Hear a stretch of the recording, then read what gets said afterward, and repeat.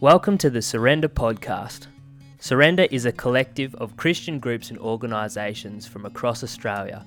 We work in unity to share Jesus' call to seek his kingdom coming on earth as it is in heaven.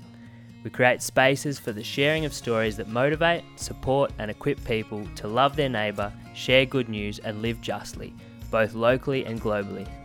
Please note, Surrender provides spaces for conversation and storytelling and does not necessarily endorse the personal views of any one presenter. This is Jeff and Sherry Maddox's Bible study entitled Embodying Skin, Soil and Table. Jeff and Sherry live and work in the inner city of Melbourne with Urban Seed, arriving there in late 2016.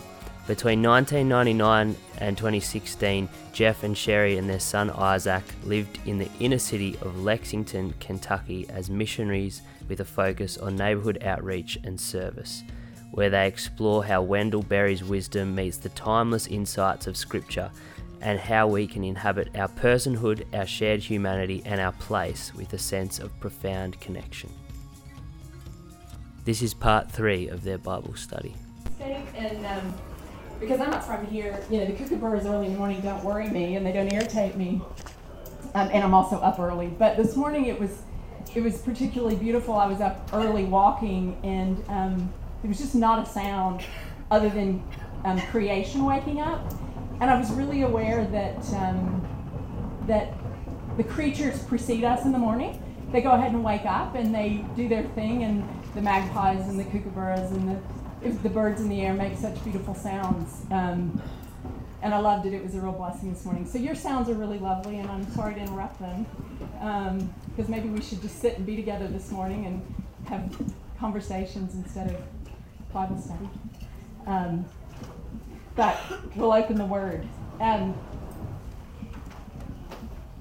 Again this morning, we want to, if nothing else, if you've been here with us for the third day now, if nothing else, we would be happy that you are more mindful of yourself as a creature, beloved, beautifully made, that you inhabit the gifts that God's given you and that you are embodied. You're more aware of your skin, your breath, your life and your connection to other things, if nothing else. So again, I would remind you this morning, I'm going to read a passage to you. We're going to start off reading a couple of things. I would ask you to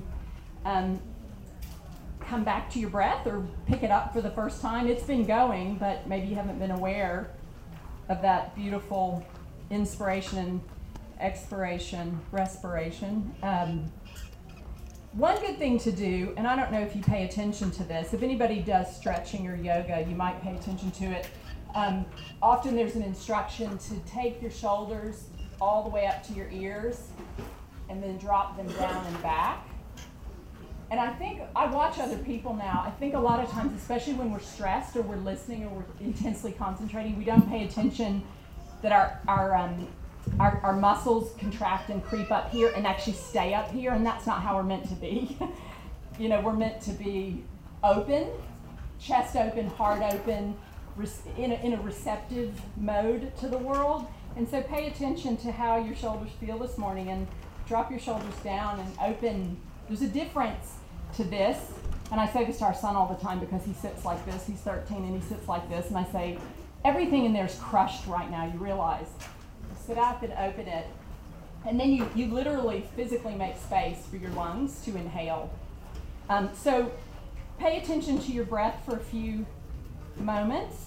The gift of that breath, the miracle of a new day, the miracle of mercy and grace. And I'm going to read, as we start, from Colossians, the first chapter at verse 15.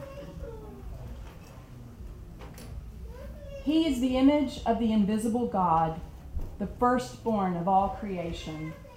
For in him all things in heaven and on earth were created, things visible and invisible, whether thrones or dominions or rulers or powers. All things have been created through him and for him. He himself is before all things, and in him all things hold together. He is head of the body, the church.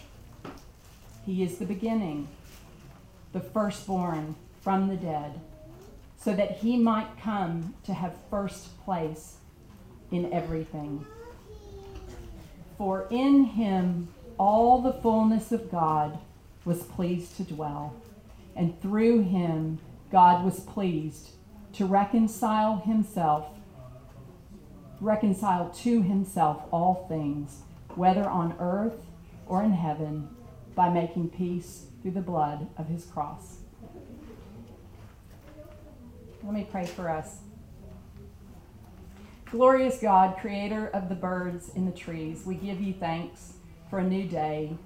We pause long enough to realize that it is a miracle, that it's filled with grace, undeserved and good.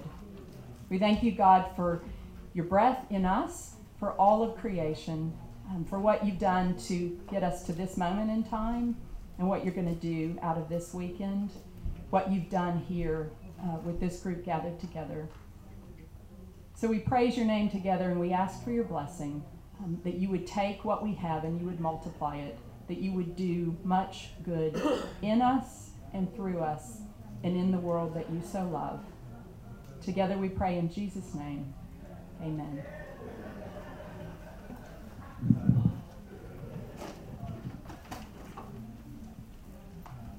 So let me read to you something about trees. And this is a quote from a book called The Hidden Life of Trees that came out just last year. Trees synchronize their performance so that they are all equally successful. And that is not what you would expect. Each tree grows in a unique location, and conditions can vary greatly in just a few yards. The soil can be stony or loose. It can retain a great deal of water or almost no water. It can be full of nutrients or extremely barren.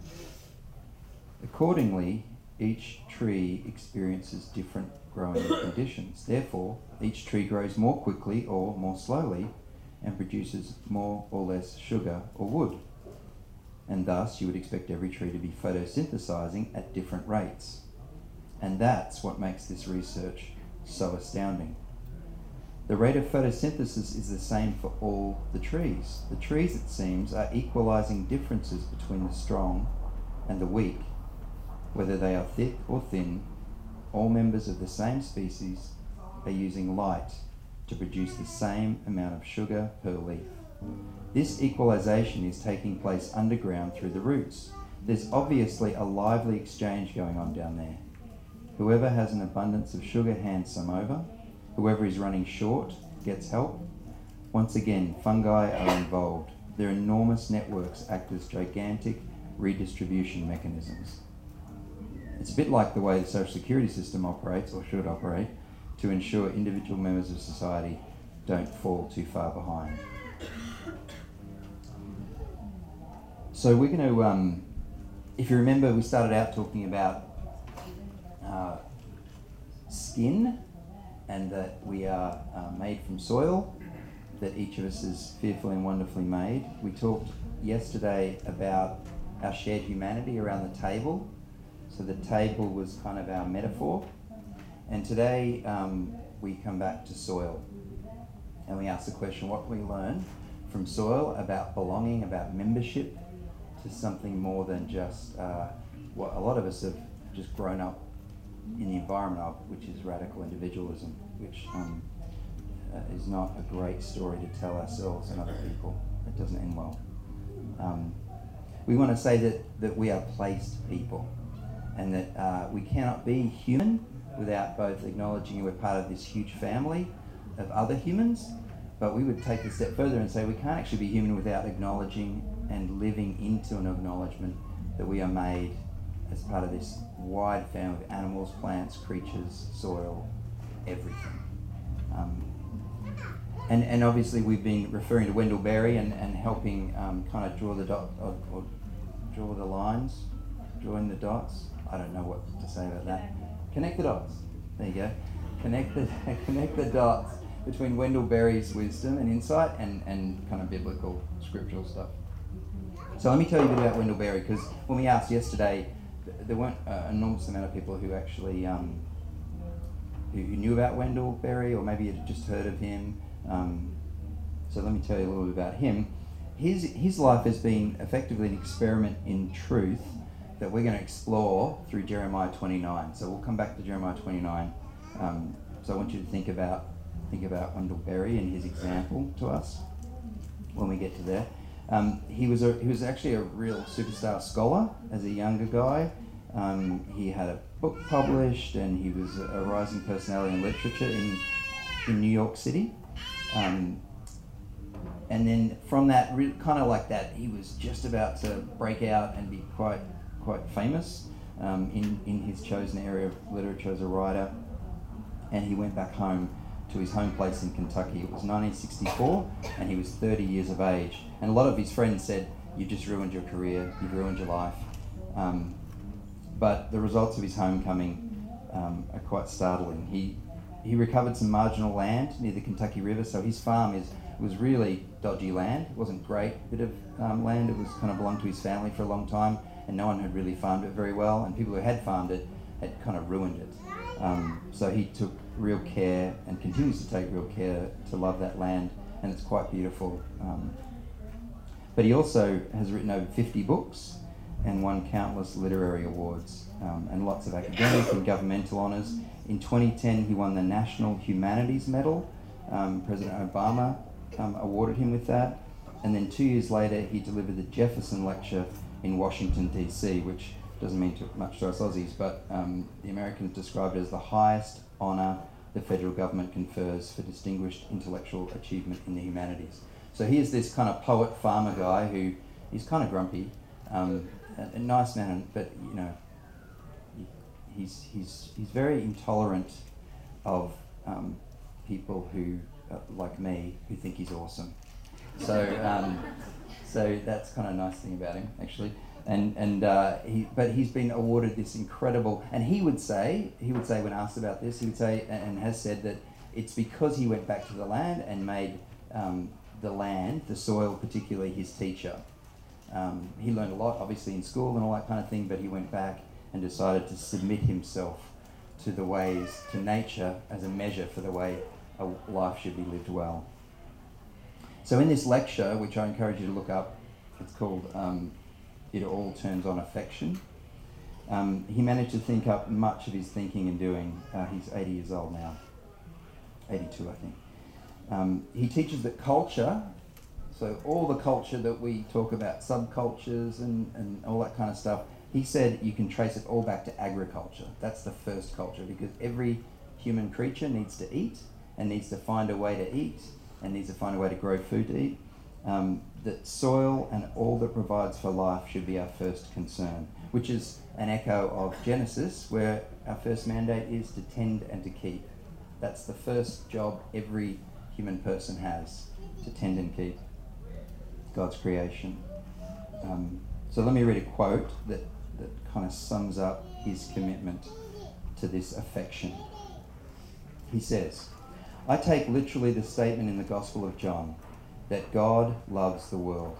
I believe that the world was created and approved by love, that it subsists, coheres, and endures by love, and that insofar as it is redeemable, it can be redeemed only by love.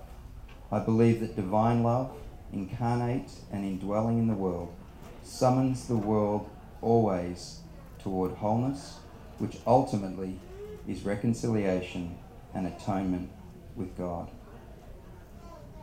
So he talks about this kind of love that draws us to care and to tend and protect is actually not a duty, that it's not a burden, it's not something that's put on us, but that this kind of work, and he talks a lot about work, comes out of affection.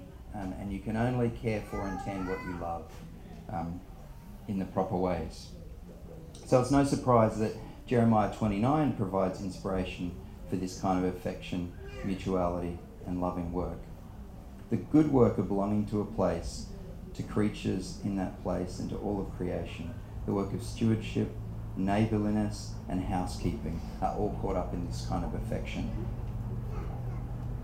So if we read scriptures as one unified but diverse story, we can begin to read through the lens of God, people, and land.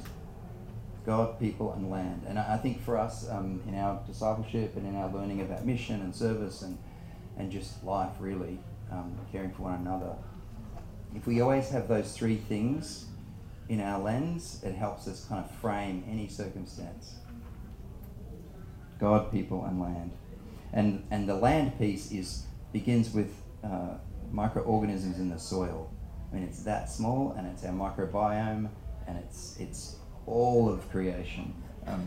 So it's kind of an infinite lens, and it's a lens that keeps opening up. No one should ever be done with the good work of growing up to be stewards, to tend and keep. So let's go to Jeremiah. Are you guys familiar with Jeremiah 29? Is this something you've heard? I think it's kind of become a really important touchstone and important text. So we won't dwell on it a whole lot because we do want to leave time again as we have the last couple of days to chat and any questions. But we do want you to think about this, that salvation always has a place. Salvation it's not enough to talk about salvation as being individual or personal. Salvation always catches up all of creation. In fact, one of our friends and a kind of an older writer in mission and missiology is a guy called Howard Snyder, and he says that salvation means creation healed. Salvation does not leave out anything, and that God wants to save us not from our place, but wants to save us in and with and alongside our place. And God's love will not draw a line between us and whatever place we're in. And you can think about that as neighbourhood, as your garden, as the Royal Botanic Gardens, or the whole planet. God wants it all caught up in God's redeeming love. So, Jeremiah 29, verses 4 to 7. This is the message from God of the angel armies, Israel's God, to all the exiles I've taken from Jerusalem to Babylon. Build houses and make yourselves at home. Put in gardens and eat what grows in that country. Marry and have children. Encourage your children to marry and have children, so that you'll thrive in that country and not waste away. Make yourselves at home there and work for the country's welfare. Pray for Babylon's well-being. If things go well for Babylon, things will go well for you. So as we talked about yesterday, we talked about shalom, and it's kind of the biggest word in Scripture. It's the biggest word in our faith. This part demonstrates, or this piece of Scripture demonstrates, that there's an unqualified command for shalom and the common good. It doesn't have barriers or but not this. It's everything. And you've got to remember this at this time in history, that the people of Israel are actually prisoners, right? So the enemy has captured them and taken them back to work. So that this isn't one of our neighbourhoods where we live. This is actually like in enemy territory. They're in a completely foreign land, surrounded by their enemies. They've been taken captive, and they don't even have any interest in this place doing well. So this is a really twisted. You can imagine the frustration in getting this message from the prophet, right? You're there and you're a captive. You think, okay, come and send in the helicopters, come and take us out, collect us. And God says, oh no, actually, you need to really love these people. I put you here. It's profoundly challenging. So make yourself at home and work for its welfare. And I think part of the struggle is we've had too is, and we talked about this yesterday, when you come into the faith and you recognise the importance of activism and protest, it's really easy to be oppositional about everything all the time. And that can become a pattern that actually in time is unhealthy. We need to absolutely protest and be oppositional about things that are unjust.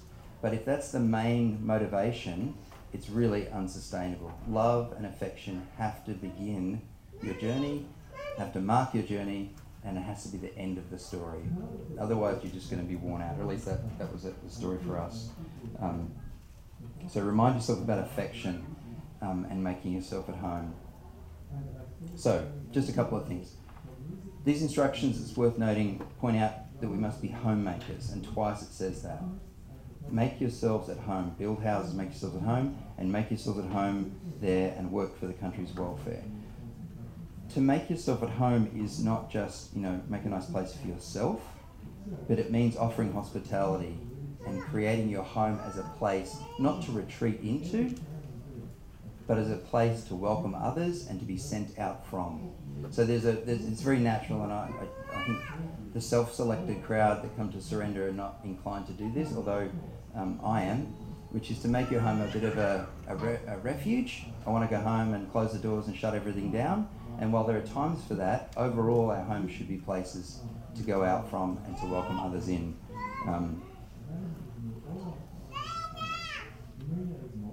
The other part of it is the Hebrew word of shalom, which we've talked about. Just to talk about shalom as peace is really anemic.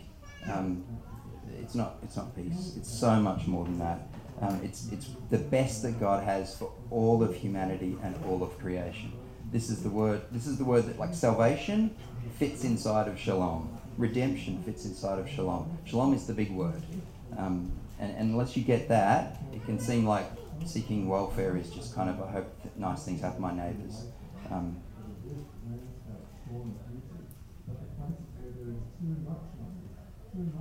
I think the challenge for us too, at a time when we're facing ecological crisis, is that welfare has everything to do with the way we treat our soil, and that brings us back to Wendell Berry.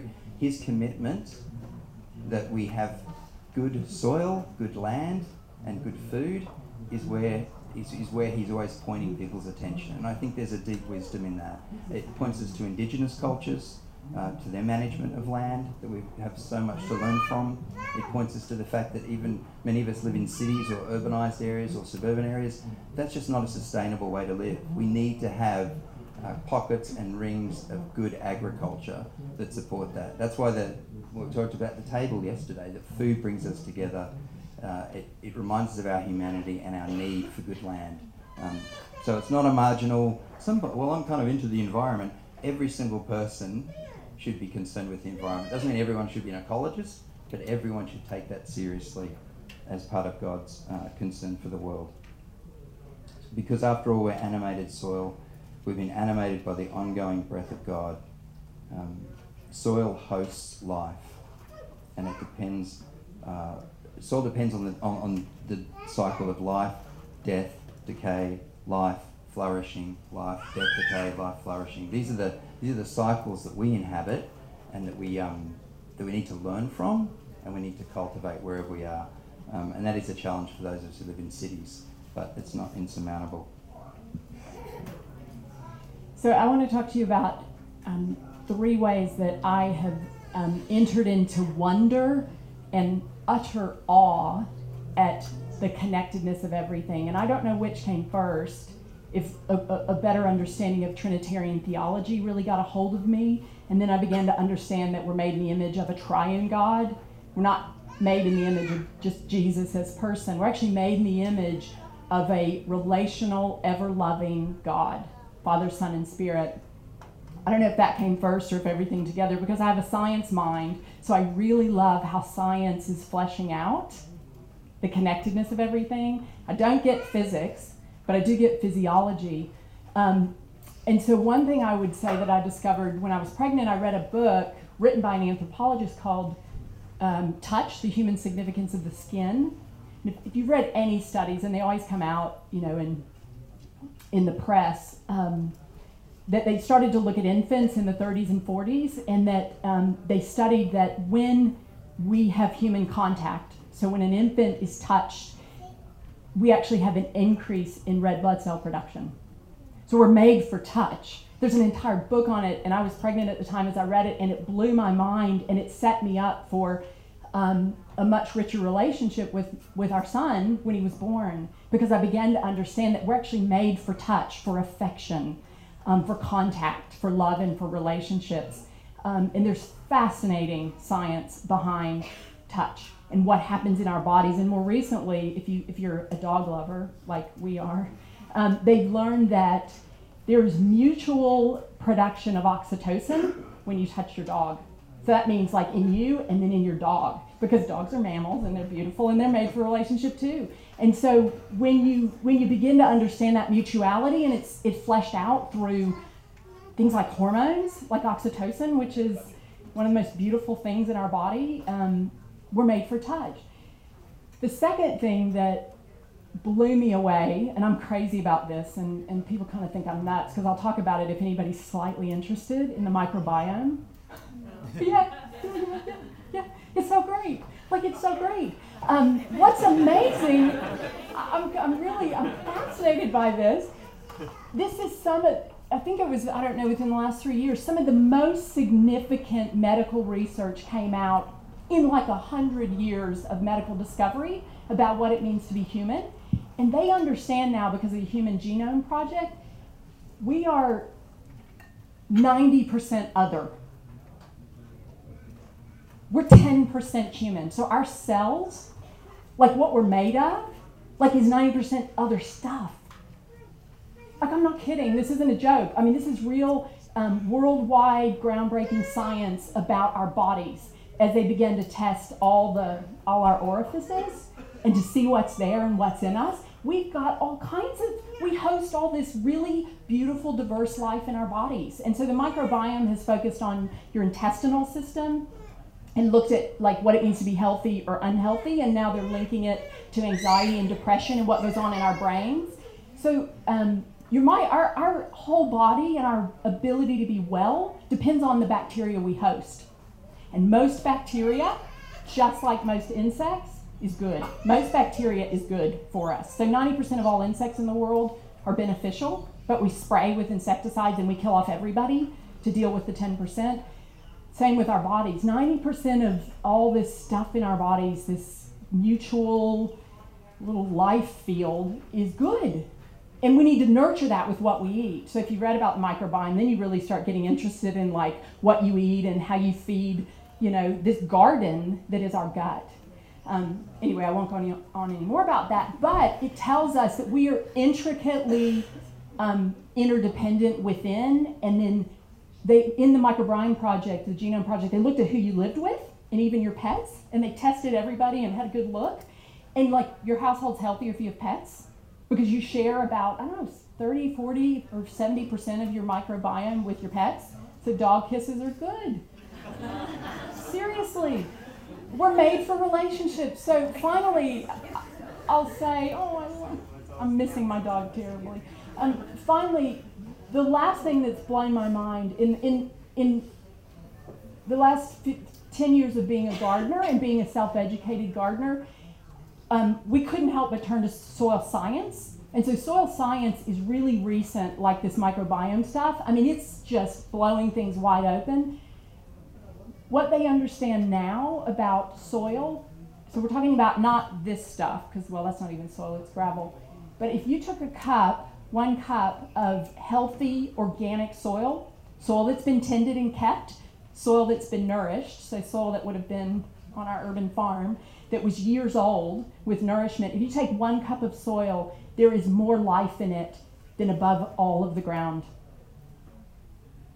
There's more life. They're finding it's just blowing people's minds. Like a cup of really fertile soil, and that life is microscopic. It's things you can see, earwigs and worms and fungi and bacteria. That is crazy. This is God's cosmos that God so loves. So the stars in the sky we've been studying longer than our soil, but if soil is healthy, it is teeming with life. And what they understand now is that the soil that our food grows in determines how healthy our food is. So the best thing you can do is eat food that's grown from your garden or somebody you know, and that it's organic. It's crazy. So your gut is tied to what's going on in your soil. And tree life, what Jeff read, the mystery beneath the ground is so vast, we may never fully understand it.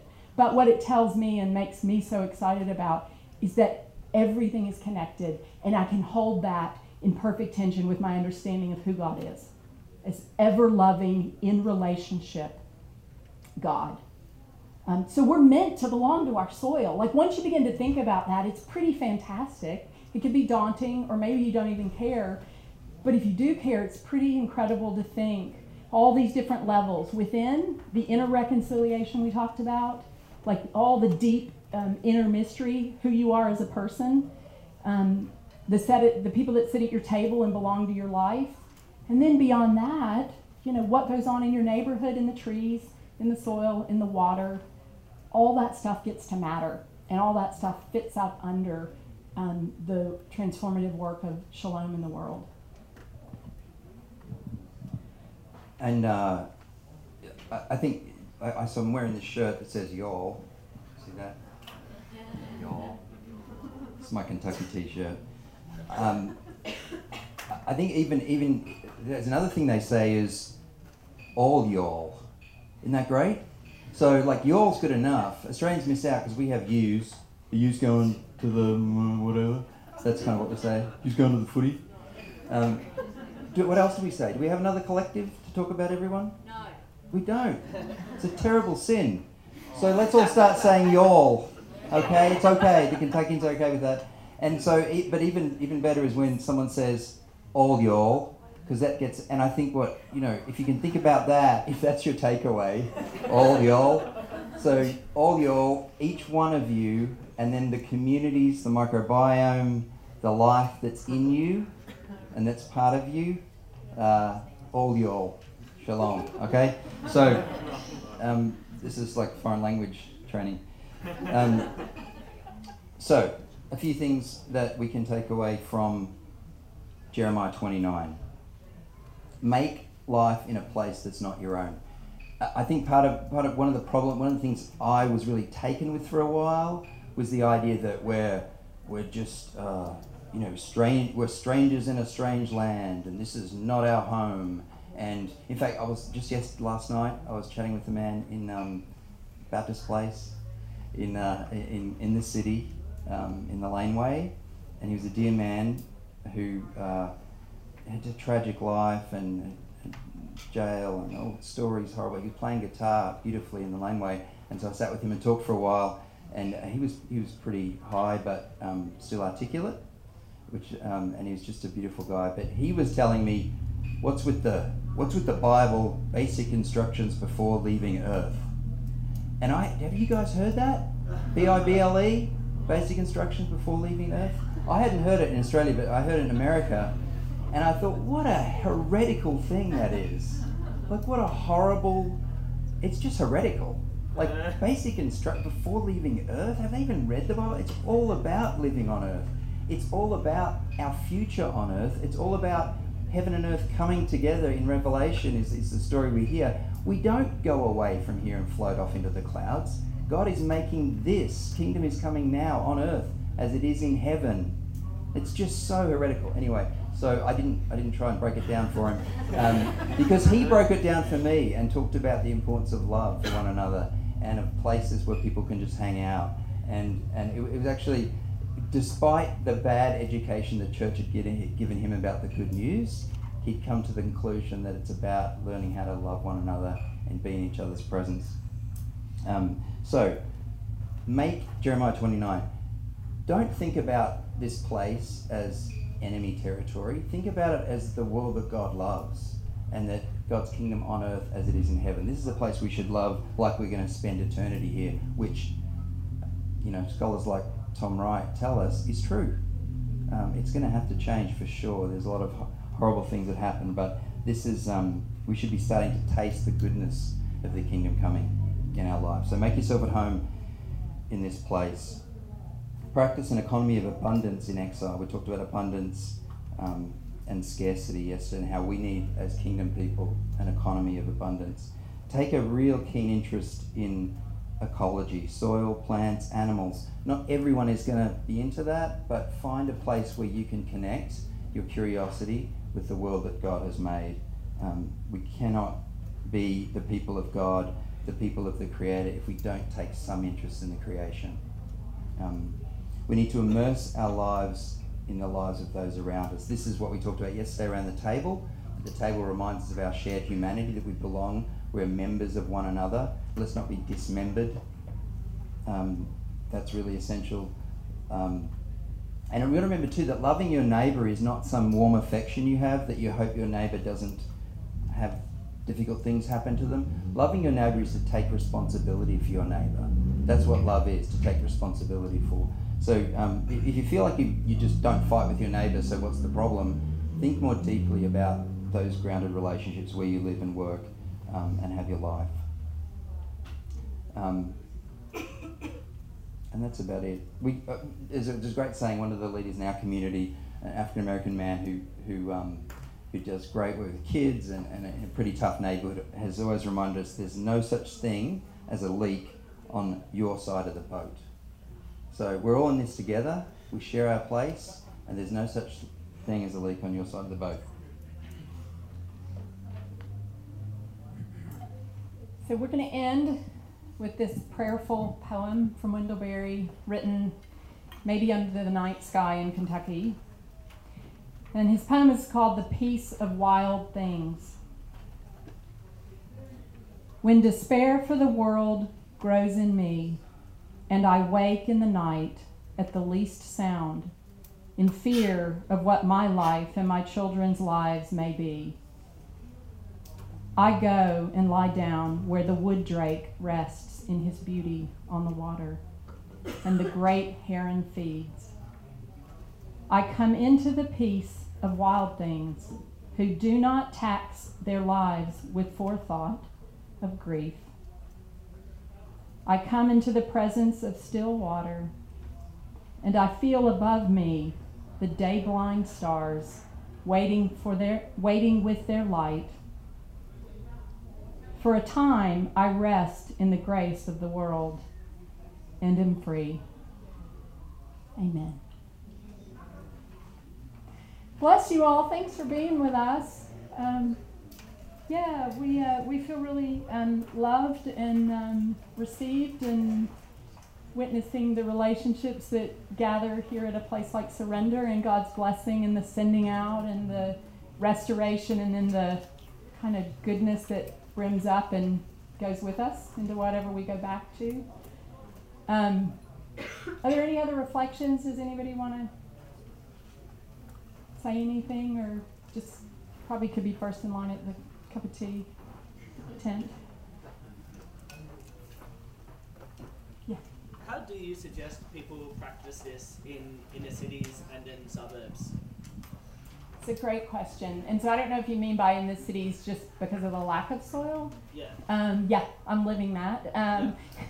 We left an urban farm, an inner city, really vibrant urban farm, and all people who loved me said, how in the world will you survive on the 7th floor in the CBD? My love, my affection didn't diminish. It found new objects, and so my love has been poured really directly into houseplants and propagation. So for me, and that just flows out of me as my desperate need for green things and to be among living things that don't speak, but that grow new leaves and are green. So that's not saying anything about my family. I mean, my family's great. We also have, we got some worms. We got 1,000 worms. We haven't named them all, but there is a lot of pressure on them. It's an indoor composting vermiculture system, which are really cheap, and your city council or whatever. I'm sure there's a way to get one. They're really cool. What was it? Do you remember the name of it? It's just Worm Farm. Yeah, just a little worm farm. But after having quite a tenth of an acre with chickens and bees and an orchard and all that stuff, all that pressure is now on these worms and houseplants. It's a lot for them to take. I think there's a lot of anxiety in the worms because we're checking on them. Come on! So, but it's been nice. Like, it is a lot of pressure because we check on them all the time. And they have, they get our scraps, some of our scraps, and they get our coffee grinds, some of those, and we see them in real time making soil. Like, faster, make soil. And that's really beautiful. That's one little tangible thing that in an urban setting you can do. What I would encourage you, I think what's really exciting, regardless of how much space you have, whatever your space is, it's bounded. So the first thing to do is not to be overwhelmed by the vastness of your environment, but to scale it back to human scale and what you are interested in stewarding or tending and keeping. So always start with what you're interested in, and don't try to do something because that's, what just should be done or is cool or looks good. But figure it out and then let your imagination go. So figure out whatever inhibits your imagination. It's such a great gift. I mean, children do it beautifully when they get out a piece of paper and they just go. They start drawing. So whatever that is in your context, if it's a really urban type setting, or there's expanse, and there's even the best stuff to get excited about is third spaces, especially in neighborhoods. Corners are really begging, they're full of potential corners. So, think about it and get with somebody and go, oh, let's put a piece of art there because I love art, or my friend's an artist, or I'm just going to do flowers in this little area and I don't know who owns it, but I think it'll look good. Just start thinking about something, or blank walls. So Melbourne is incredible with art. Public art is, just every time I would visit, it blew my mind at how accessible and ordinary art is, and it's just interwoven through the built environment.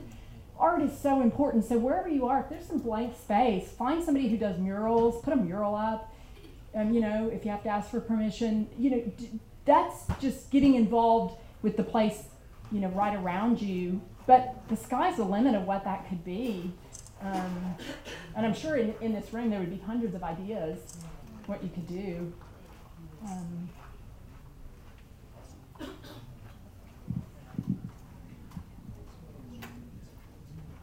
I would encourage you, there's a great website, and I think it's pps.org, Project for Public Space, is that right? Project for Public Space Making. They've done work around the world. I think they're in New York and in Denmark, but they are responsible for a bunch of decisions made in Melbourne about 15 years ago that have made it this incredible walkable city. So the fact that a lot of streets now are pedestrian only, some of the decisions, key civic decisions that got made, I get to benefit from that because it's a flourishing city where you can walk. The pps.org, fantastic. They have a booklet. They have the best stuff on neighborhood placemaking and city placemaking and examples from around the world. And their work, I think it has to be intentional because everything I've ever read is very accessible, it's very doable, it's not just way out of reach with high technique. And so get on that. That's really fun to look at all their archives because they do great stuff. Can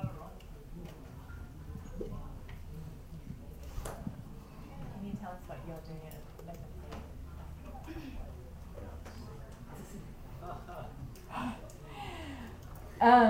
Yeah. We oh, sorry. Do you want to talk? Kirsty asked, can we tell what we're doing at Urban Seed? Yeah. Well, we're new. We've only been here 6 months and living there about 4 months. So we are going to, we're in the process of planning for a project called Urban Seedlings. And we are going to take space in the building and turn it into an indoor urban farm.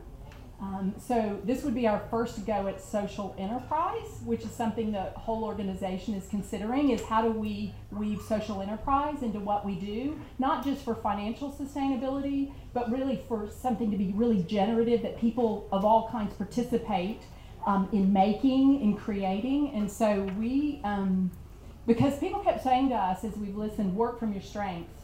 So I'll tell you that, work from your strengths. So we're great with things that grow. So what we hope to help hatch is a project that involves both giving away, because that's all we ever knew how to do. We gave everything away from our urban farm. We didn't know anything about revenue streams or making something work and pay for itself. So that'll be new. But through plant propagation, so plants have an abundant and almost endless capacity to produce. If you have a plant and you've ever cut it and rooted it in water and then had a new plant, or succulents, which are the best, they're such sweet little things that even their one leaf or stem will then make a new plant.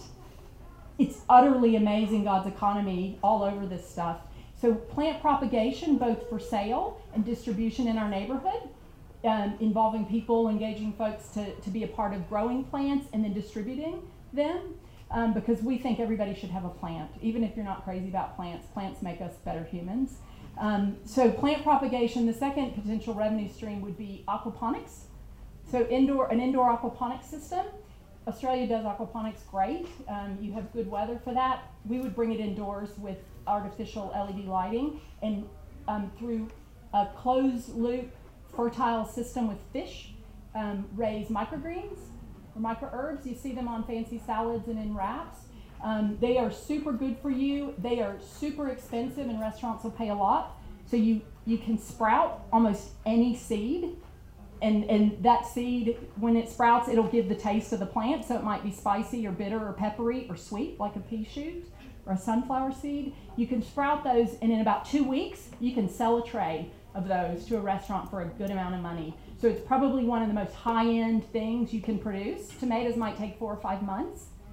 You just can't do that. I mean, it takes too long. You need a farm for that. But indoors, an aquaponic system can produce trays of microgreens. They can be packaged and sold. And these are social enterprises that are going on around the world. Definitely where we were in Lexington, this was already happening. And then we like to have a composting system, a worm farm, and then experiment with low light plants because this is in a almost a basement area. So how do we have green life indoors? We need it to clean our air. Plants do the very hard work of purifying our air, and if you live in a city, you need as much air purification as you can get. And also we need to figure out how to grow food indoors. This is our 21st century future for food security. So that's what we're gonna... Yeah, just that. So, well, yeah. I don't know. Sorry, that was a long answer. Yeah, that was Still people involved, or just plants? Oh no. Oh no, lots of people. Yeah. In fact, that's I think part of what we have seen and experienced and what we've done for almost 20 years is recognise how plants actually create they're the hosts, you know, and obviously a meal is great as well. It's a beautiful way. Food is the host. This is going up the food chain one step toward plants. It's still food, but it does, as Sherry said, does all those other things as well, which is really exciting. And obviously this is what we love and passionate about.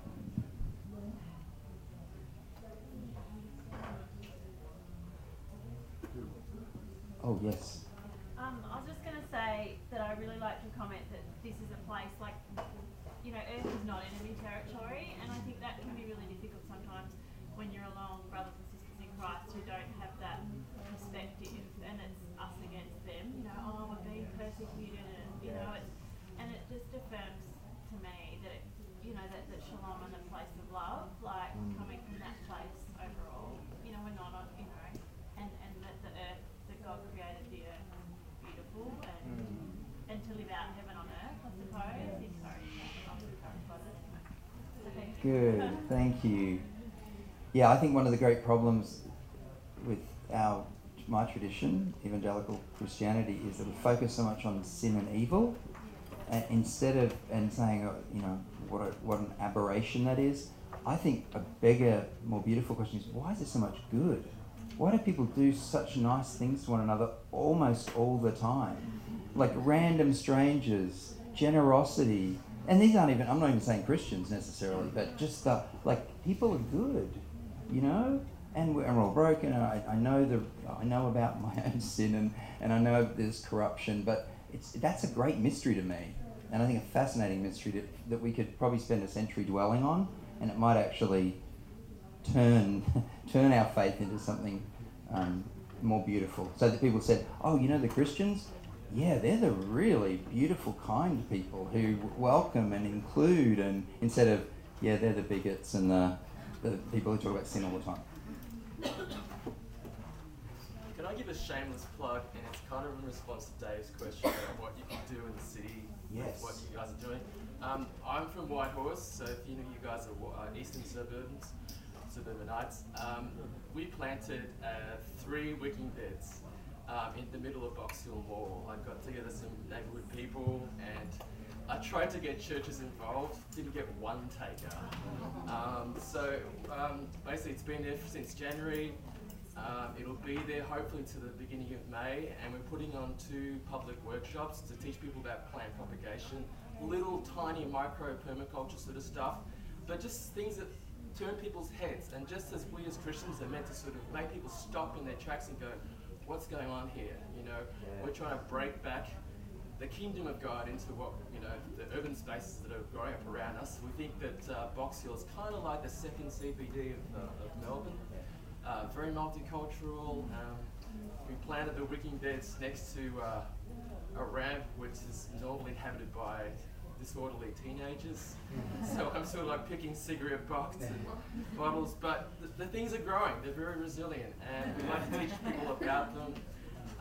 So April 1st, April 8th, we're going to put on some public workshops. If you're interested, and your church might be interested in hosting one of these wicking beds that have seats on them to invite people in, please speak to me afterwards.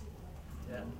That is so beautiful. Thank you for sharing. That's not a shameless plug. That is glorious. And that's so creative. And you know, it probably didn't cost a ton. I mean, there would have been effort to plan it and do it, but get really creative. Because once we get over our fear, creativity waits for us. Like anything's possible doing good and creative things. And even that little space is transformative. And because it'll take them, you know, people are there to shop, and then you see, hey, wait, what's that doing? What's that inside? It's just beautiful. We're meant to respond to those kinds of things. So wonderful. We'll pray for that to just flourish. And get ideas like that and go. I'm also going to jump on the plug, if that's okay. Yeah. I'm also starting an urban farm in North Melbourne. I'll talk to you guys later.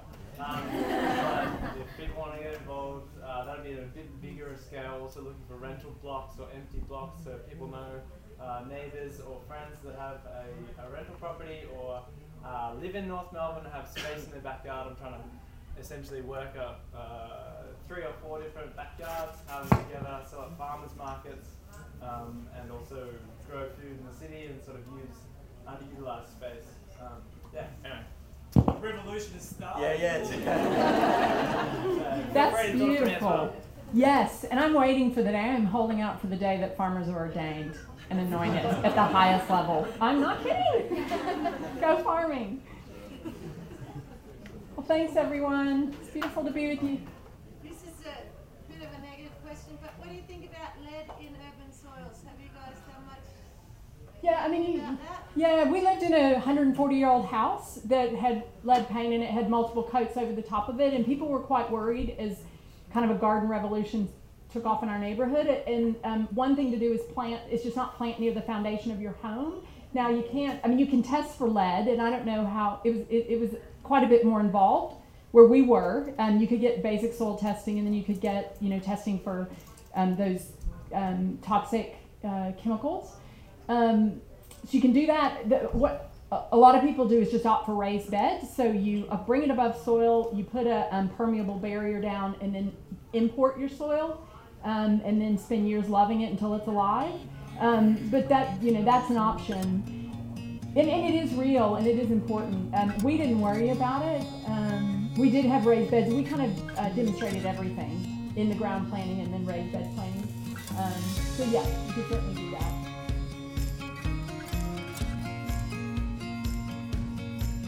This is one of many conversations recorded live at Surrender 17 Melbourne.